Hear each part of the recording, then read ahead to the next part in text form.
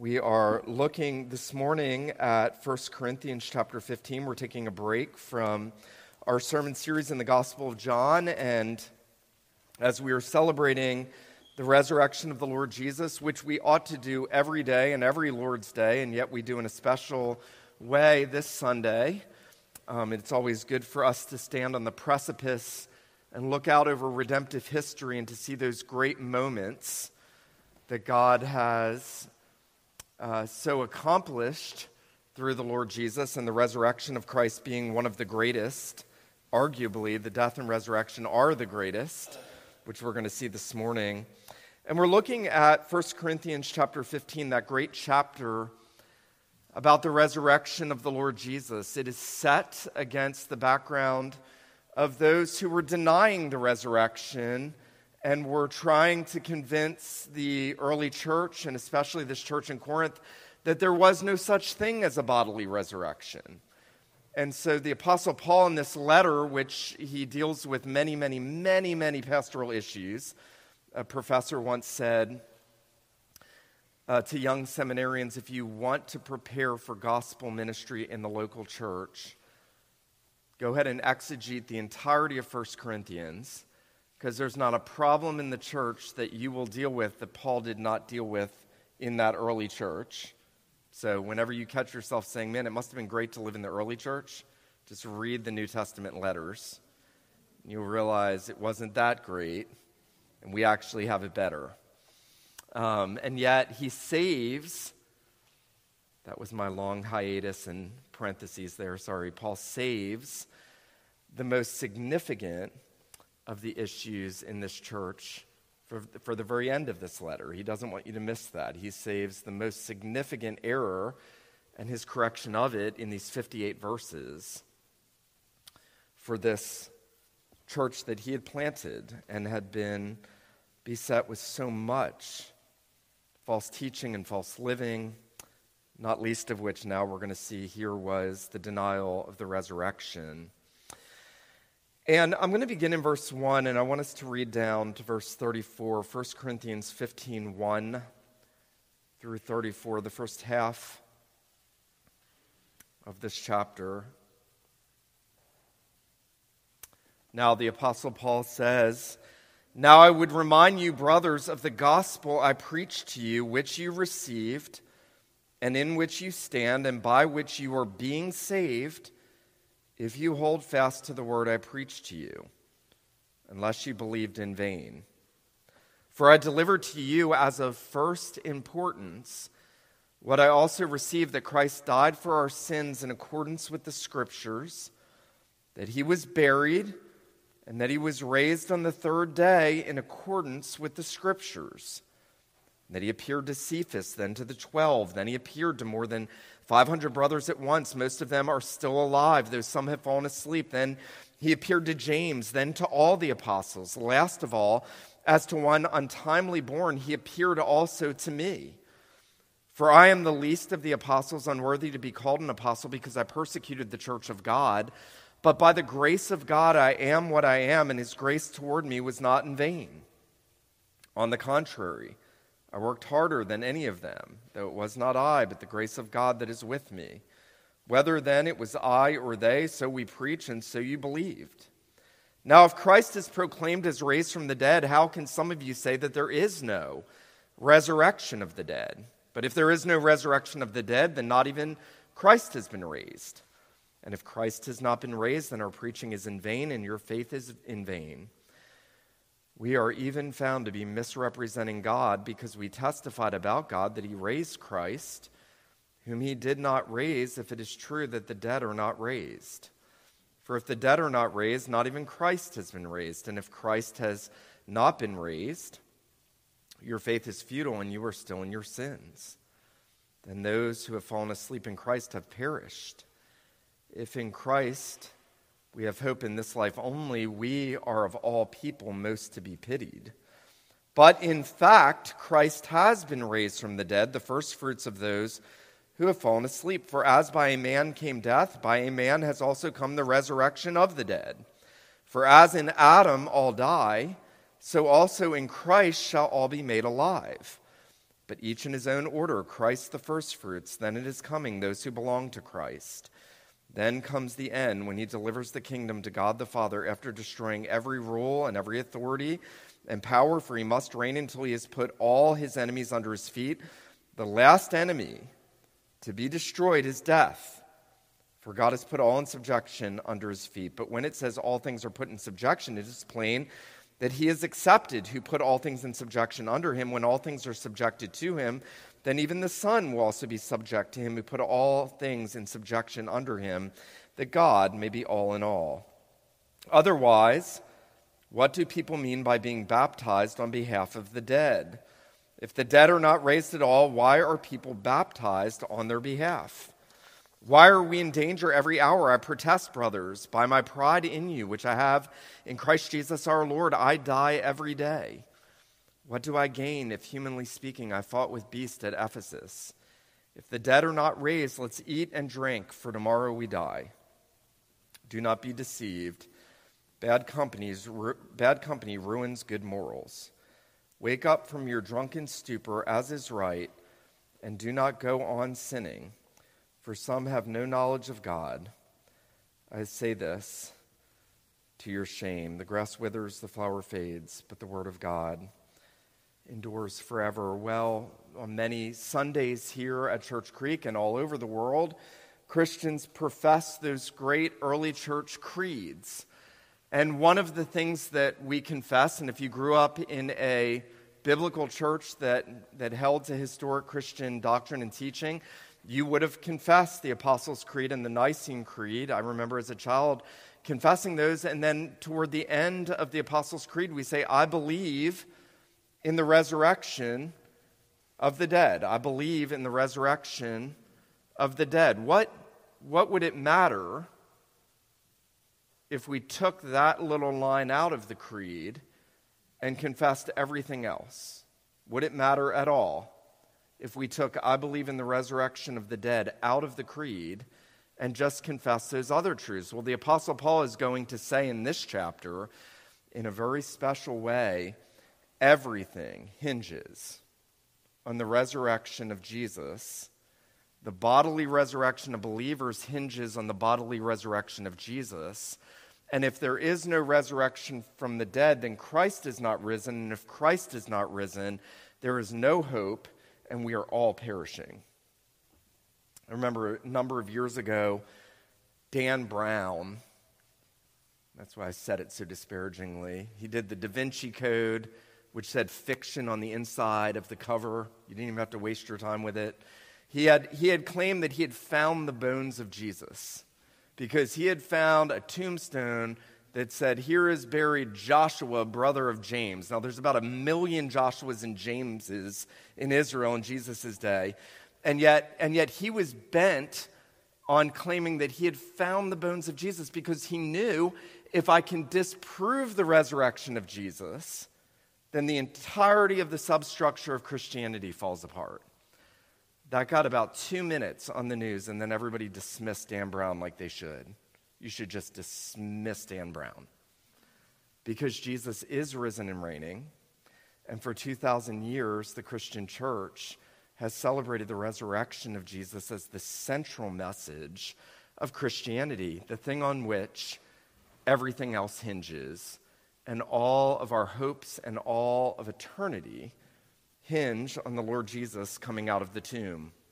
Somebody noted a number of years ago that maybe the best analogy for the resurrection of Christ after his crucifixion is that we find in those first men going to the moon in 1969, and as Neil Armstrong and his companions stepped out, that famous saying, one small step for man, one giant leap for mankind. Everybody on the face of the earth felt like they had participated in some sense in man walking on the moon. And in a very real sense, Christ stepping out of the tomb was one great step for all who believe in him. He is, Paul will say, the first fruits of the resurrection. His resurrection ensures the resurrection of believers. His resurrection guarantees power to transform men and women and boys and girls who trust in him. And yet, as I've noted already this morning, here in this church in Corinth, there were those who were saying there is only a spiritual resurrection, that there is no such thing as a bodily resurrection. The best we can tell historically is that these false teachers were essentially saying that the spirit is good, the body is evil, and the goal of all people, and we hear this today in different forms and different packages, that the goal is for your spirit to break free from the prison of your body. Nothing could be further from the truth. God created us body and spirit. When we talk about the soul, and when Jesus says, what will a man give for his soul, he's talking about the whole of the person. The body and the spirit. We were created in the image of God, body and spirit. Image bearers of God. And death is not natural. Physical death, no matter how much people want to sanitize it, as Paul is going to tell us here in this chapter, is the last enemy. Death is an enemy that needs to be conquered. It's not just the inevitable natural course of whatever this is. God didn't create men and women to die. Paul will make a big deal about this and say the wages of sin is death. And yet there were false teachers, and they were somehow leading these early Christians to believe that maybe there isn't a bodily resurrection. Maybe it's just a spiritual resuscitation in the souls of God's people. And Paul is going to go to great length to explain both the centrality of Christ's resurrection and the logic of Christ's resurrection. I want us to look at those two things this morning, the centrality of Christ's resurrection and then the logic of Christ's resurrection. We'll notice there in those opening verses that Paul is now telling them, listen, remember the gospel I proclaimed to you. Remember, there was a message that you heard and you believed, that you accepted, and by which you were saved if you continue in it. And the message I proclaimed that you originally believed is that central message, the thing that is of first importance. Notice Paul says in verse 3, I delivered to you as of first importance what I also received, that Christ died for our sins in accordance with the scriptures, that he was buried, that he was raised on the third day in accordance with the scriptures. Now, that is the essence of the message of Christianity. The message of Christianity is not first and foremost, go out, be a good person, try to be inclusive to everybody and help everybody flourish. That is not the message of Christianity. I don't care how much you are inundated with that on television shows, in classroom settings. I don't care. That is not the message of Christianity. The message of Christianity is that Christ died for our sins according to the scriptures, that he was buried, that he rose again on the third day according to the scriptures. That is the central message. And Paul will come back to that message recurrently in every letter that he writes. There's not one letter in the New Testament in which Paul doesn't take one step forward, even in application, even in talking about Christian living, for instance, between husbands and wives, without saying, this is a picture of Christ in the church. Christ loved the church and gave himself for her. He doesn't speak about one aspect of the life of a believer in which he does not go right to the central message of the death and the resurrection of Jesus and how that impacts every single aspect of a believer's life. Well, notice that Paul does something very interesting. You know, in the 1980s, and if you didn't grow up in the 1980s, you were spared. But in the 1980s, it was really big in Christian circles to talk about evidences of the resurrection. And people wrote books. Sometimes they were lawyers, sometimes they were businessmen. And they wrote these books in which they tried to explain the probability of the resurrection. And they talked about evidences. And they tried to convince a nation that Jesus was risen. And you have to believe that he is because here's all the evidences. And it's interesting because Paul is going to care about evidences. In fact, in verses 5 and following, he's going to talk about those numerous post-resurrection appearances of Jesus. Peter saw him. 500 at one time saw him. His brother James saw him. All the apostles saw him. Paul met him on the Damascus Road. There were ample public manifestations of Jesus post his resurrection. And yet, notice this, Paul doesn't start with evidences. He starts with the scriptures. William Still, the Scottish pastor, said, Paul preferred the witness of the scriptures to that of 500 people when it came to Jesus' resurrection. Paul preferred the witness of scripture to that of 500 people when it came to Jesus' resurrection. Now, when Paul says in verse 3, I deliver to you that of first importance, that Christ died for our sins in accordance with the scriptures, that he was risen according to the scriptures, he is talking about the Old Testament scriptures. There is no New Testament at this point. Paul is writing it while this letter is being sent out. Paul is saying the Old Testament bore witness to the resurrection of Jesus. Where? Well, all over. Psalm 16, remember, at the end of Psalm 16, it's Christ speaking. The eternal Christ speaking through David said, you will not leave my soul in Sheol. You will not allow your Holy One to see corruption. The Apostle Peter is going to make a big deal about Psalm 16 in the book of Acts. Everywhere he preaches, he's going to say, he was raised just as David said, you will not allow my soul to see corruption. And Peter's going to say, but David did see corruption.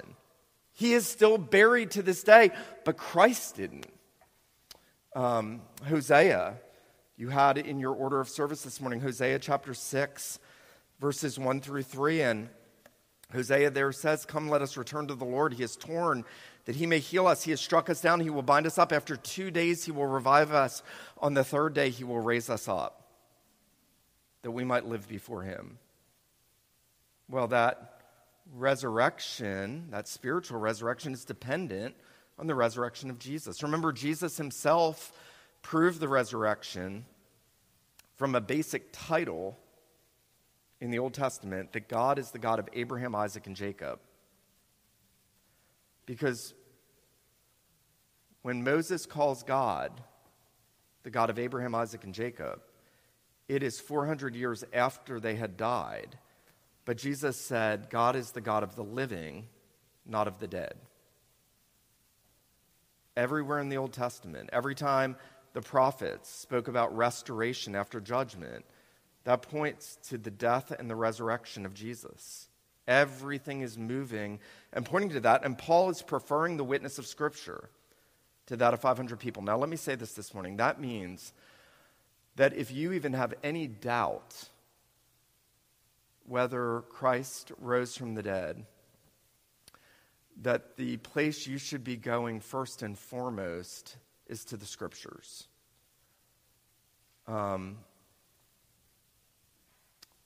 True believers are not immune to doubts, but they deal with it differently than unbelievers. Unbelievers try to find problems in order to continue living in their sin. They try to find problems with Scripture.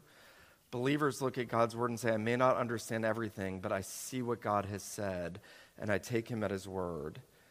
And as the apostle said, faith comes by hearing, hearing by the Word of God. So Paul is going to say, the centrality of the message of the resurrection of Jesus is dependent on the testimony of Scripture. Then, as I've noted, he goes on to talk about those eyewitness accounts. Now, that's important because the message Paul proclaimed was a message that God had entrusted to certain people, to apostles. And in order to be an apostle, you had to be a witness to the resurrection of Jesus. That means, if I'm the only one that ever tells you this, anytime somebody tries to convince you today that they're an apostle, don't believe them, because they're not. I remember one such individual claimed to be an apostle and have all these powers. He's a kind of well-known third-wave charismatic teacher, and in one picture, he had his fingers taped and he had his glasses on, and And somebody in a meme said, if you had special apostolic powers, you wouldn't have your fingers taped and glasses on because your fingers are broke and you can't see good. So there are no more apostles today. But in order to be an apostle of the original 12 and then the Apostle Paul, you had to be one that was a witness. And notice what Paul says. Paul says, last of all, verse 8, as to one untimely born, he appeared to me, for I am the least of the apostles, unworthy to be called an apostle because I persecuted the church. But notice, Paul is substantiating the ministry that God had given him in order to defend the significance and the centrality of the resurrection. Now, I want us to focus, secondly, not just on the centrality of Christ's resurrection, but on the logic of Christ's resurrection. You know, it's interesting. The Apostle Paul was an enormous intellect, and that really comes out nowhere so clearly as it does in this chapter. There are a lot of people who, probably because their experience with Christians has been sort of a glib entertainment view of Christianity, that they think the Christian message is unintelligent. Paul is going to argue in the most intelligent way possible about the logic of the resurrection of Christ for the faith of God's people. And notice what he's going to do. He is going to raise eight if-then statements. If-then. If Christ is not risen, then this is true. If Christ is not risen, then this is the consequence. I want to say this morning. I've never been a big fan of Blaise Pascal's wager, where, if you don't know what that is, Pascal basically argued that everybody is wagering on their belief in God, and if I believe in God and if he does exist, then I'll be with him in glory, but if I don't, I'll go to hell. But if there is no God, then I've lost nothing and they've gained nothing, and therefore you should believe in God. It's actually a really bad argument. Paul is doing something much better here, but something similar. He's actually giving us a series of necessary logical consequences if Christ is not raised from the dead. Now, I want us to consider these together, and I'm going to point them out quickly. In verse 12, you'll notice the first one, Paul says, now, if Christ is proclaimed as raised from the dead, how can some of you say that there is no resurrection of the dead? But if there is no resurrection of the dead, then not even has Christ been raised. There's the first one. He's saying, if you have allowed yourself to believe that there's no resurrection, that this is it, that once you go into the ground, that's it, that you've had a great life, that it's been a wild ride, and now that's it. He's saying, okay, well, if you believe that, that means that Christ is not risen, because Christ died, and we proclaimed that he rose from the dead on the third day according to the Scriptures. And we were witnesses to him. But if the dead don't rise, then Christ is not risen. And then secondly, Paul says in verses 13 and 16, if there is no resurrection of the dead, then Christ is not risen. Notice verse 16 again. He says, for if the dead are not raised, not even Christ has been raised. And then notice verse 14. If Christ has not been raised, then our preaching is in vain, and your faith is in vain. Now, what Paul is saying is everything that we are doing right now is useless and futile unless there is a risen Christ blessing the ministry of his word to the souls of his people. That if Christ is not risen, there's no power in preaching. By the way, what I'm doing right now is the most foolish thing ever. A monologue to a bunch of people who could be out golfing right now is foolish. We're out on the water. We're doing whatever. But because Christ is risen, it's not foolish. It is the means God has appointed for the salvation of his people. The Apostle Paul will say faith comes by hearing, hearing by the word of God. How can they believe unless one preaches to them? How can they preach unless they're sent? And so you see, Christ has appointed preaching, but Christ gives efficacy to the preaching because he's risen, and he is using resurrection power through the proclamation of the gospel in the lives of his people.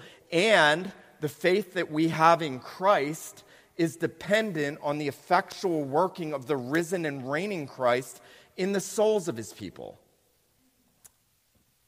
You know, one of the things, this is a confession perhaps, whenever in ministry, and I've been a pastor almost 15 years, whenever in ministry I've seen someone's life so radically changed by the gospel, it takes me a while to really realize this was a supernatural work that Christ has done that I didn't see coming.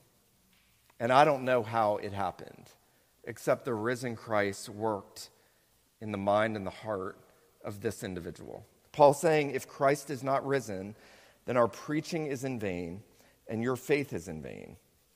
And then notice verse 15. Further, he says, we even are found to be misrepresenting God because we testified about God that he raised Christ, whom he did not raise, if it's true that the dead are not raised.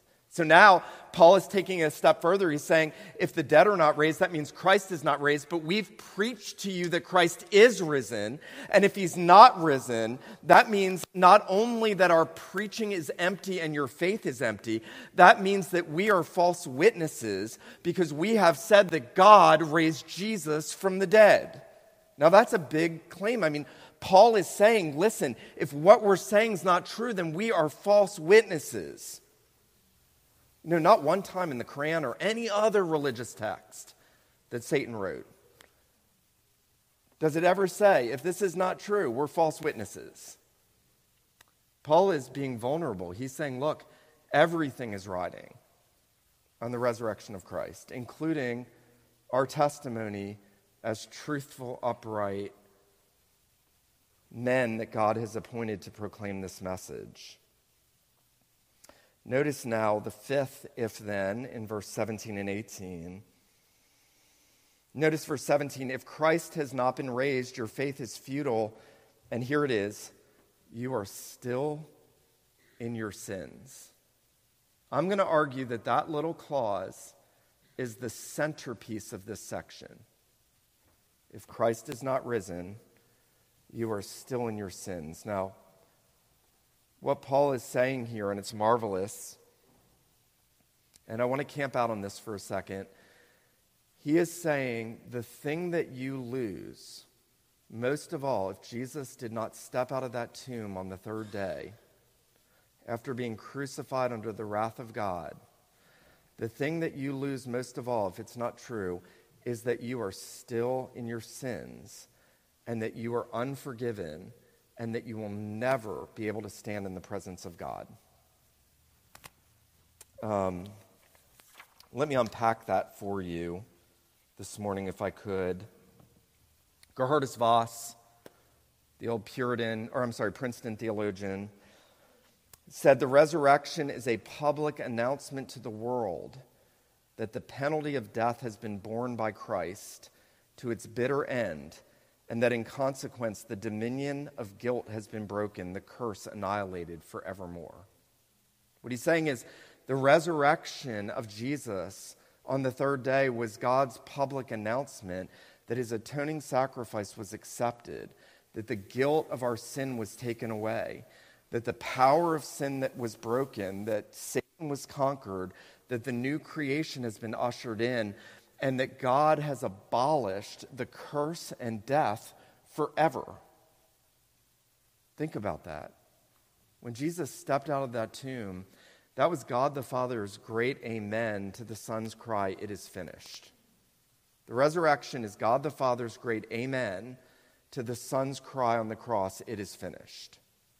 The Father is bearing witness that the Son's sacrifice has been accepted by God, that the sins of his people have been fully atoned for, that the justice of God has been satisfied, that the wrath of God has been propitiated, that the new creation has been secured by the death of Christ. And when he steps out of that tomb, God is saying, this is the public declaration that there is victory and redemption and forgiveness and reconciliation, and everything that we hope in rides on Jesus coming out of that tomb. By the way, I think the apostles got this, the disciples, before they knew that Jesus was raised. Do you remember at the end of John's gospel, they're sort of downcast, and Peter's like, hey guys, let's just go fishing. Because it's the only thing he knows how to do. And what he's saying is, let's just go back to the only thing we know how to do, because he was crucified. Peter is drawing the implication, Paul is, if Christ is not risen, you're still in your sins. There is no guarantee that redemption has been accomplished. There is no hope and assurance that God has already justified you. Listen to this. Voss goes on, and this is beautiful.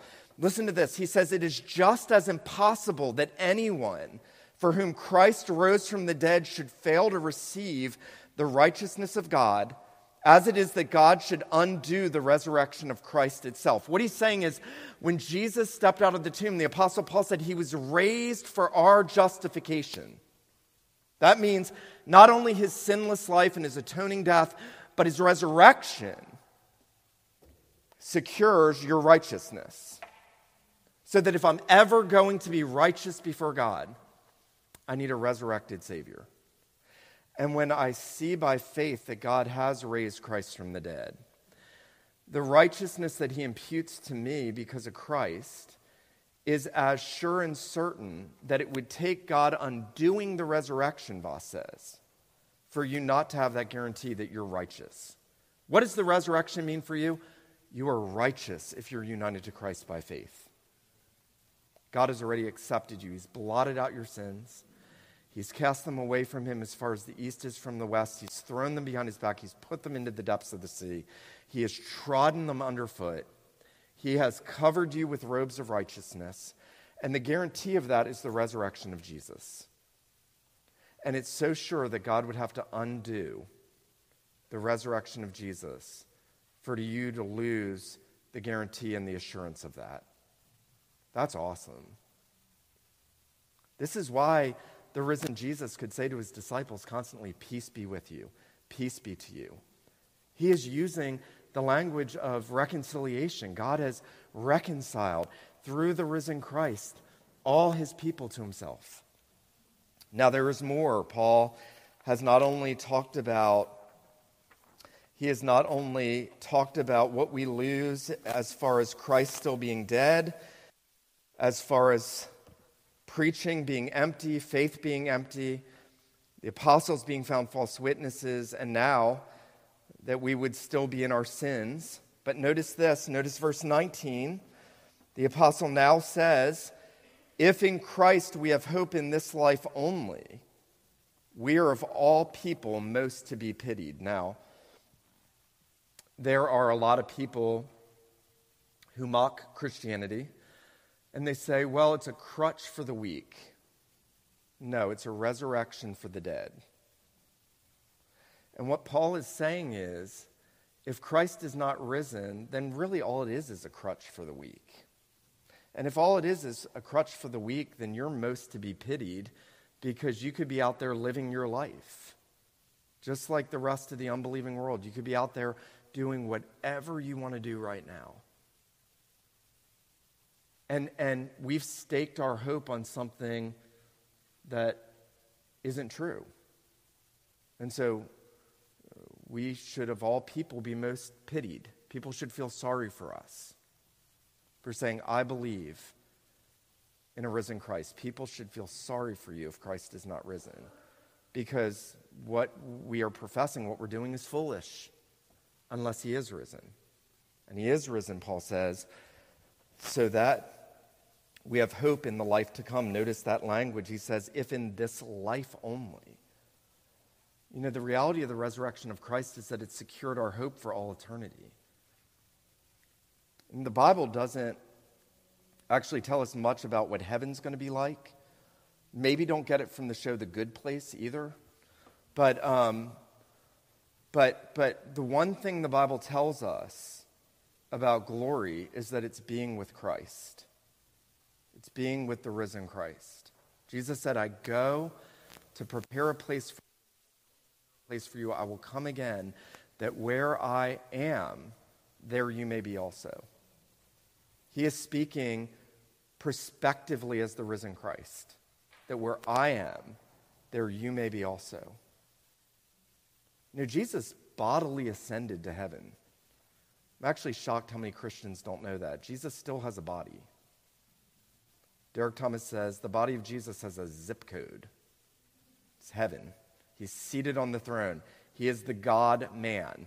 He bodily rose. He bodily ascended. He didn't shred his body like part of a rocket going into space. He went into heaven bodily to represent us as the head of a new creation, a redeemed people. Right now, there is a man standing before God, a risen and reigning Christ, representing everyone he died and rose for, everyone who is united to him by faith. Not everyone. Everyone he died and rose for, and everyone who is united to him by faith. He is representing. And so Paul can say, look, if in this life we only have hope in Christ, we're the most to be pitied. There are two more I want us to look at quickly. Verse 29. Maybe the hardest verse in the Bible. Next to that one in 1 Corinthians 11 about because of the angels, but I won't bore you with that one. Notice here, verse 29, Paul says, otherwise, what do people mean by being baptized on behalf of the dead? If the dead are not raised, why are people baptized on their behalf? Now, what is Paul talking about? There have been like 70 possible explanations.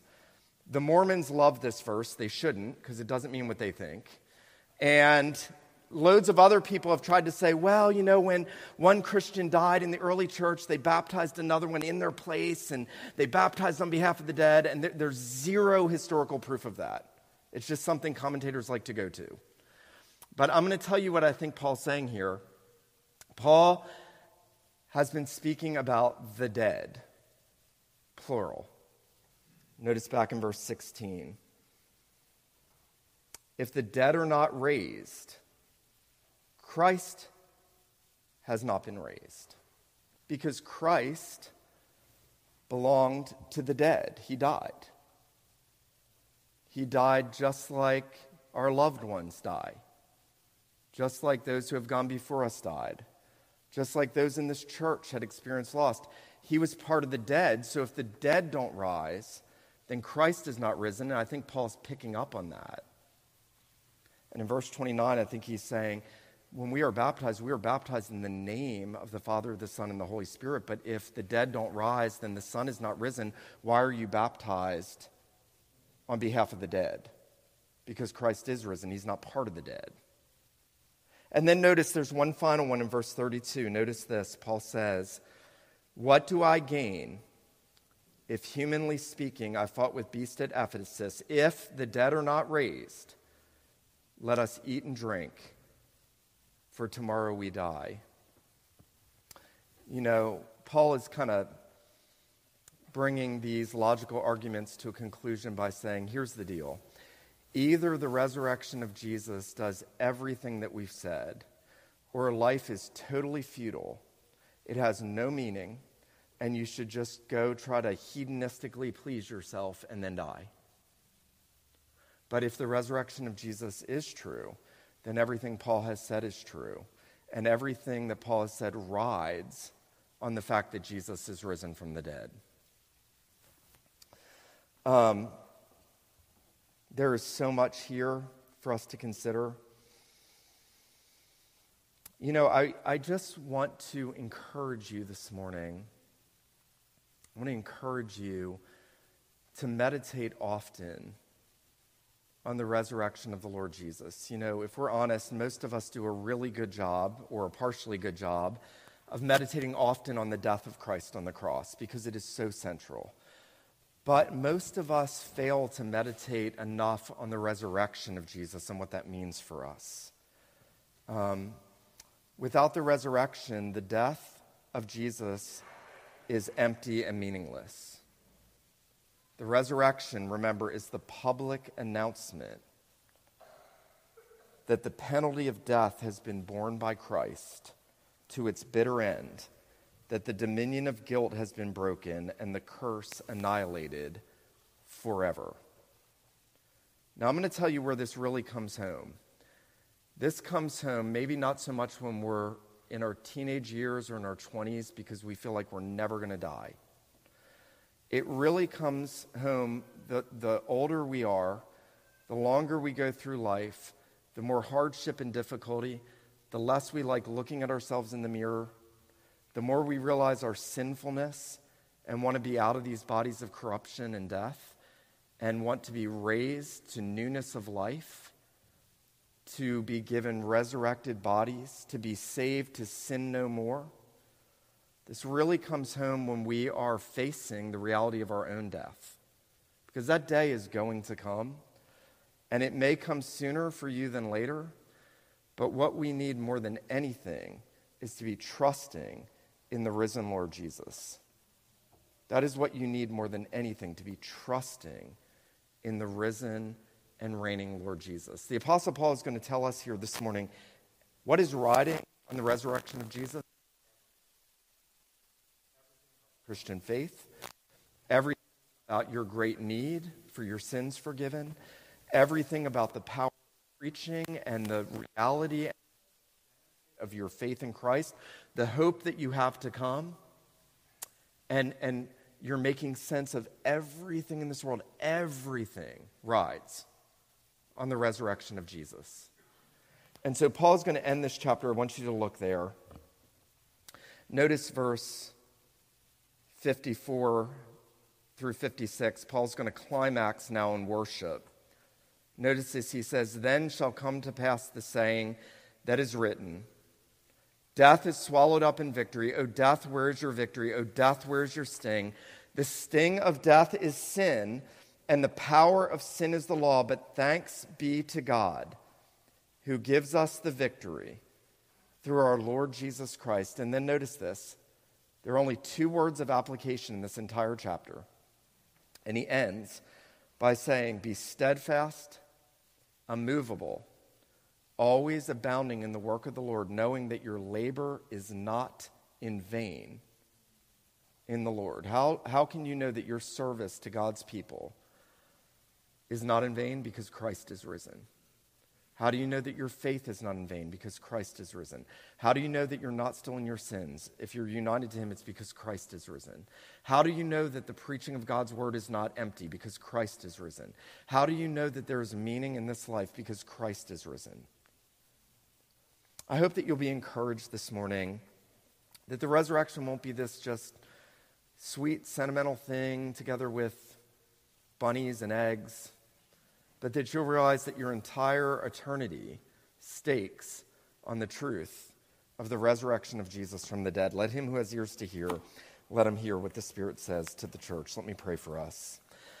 Father in heaven, we do thank you and praise you that you have reminded us again of the significance of the resurrection of your Son. And Lord Jesus, we do thank you that you have not only laid down your life, but that you have taken it again. We thank you that you are risen and ascending. We thank you that you ever live to make intercession for us. We thank you that you are coming again bodily. We do pray on the basis of that promise that you would come quickly. We pray that our faith would be anchored in the truth of your death and resurrection, as predicted in the scriptures, as witnessed by the apostles and by experienced in our lives. We do pray, Lord Jesus, that you would increase our faith and that you would deepen our love and our trust in you. We pray these things in your name. Amen.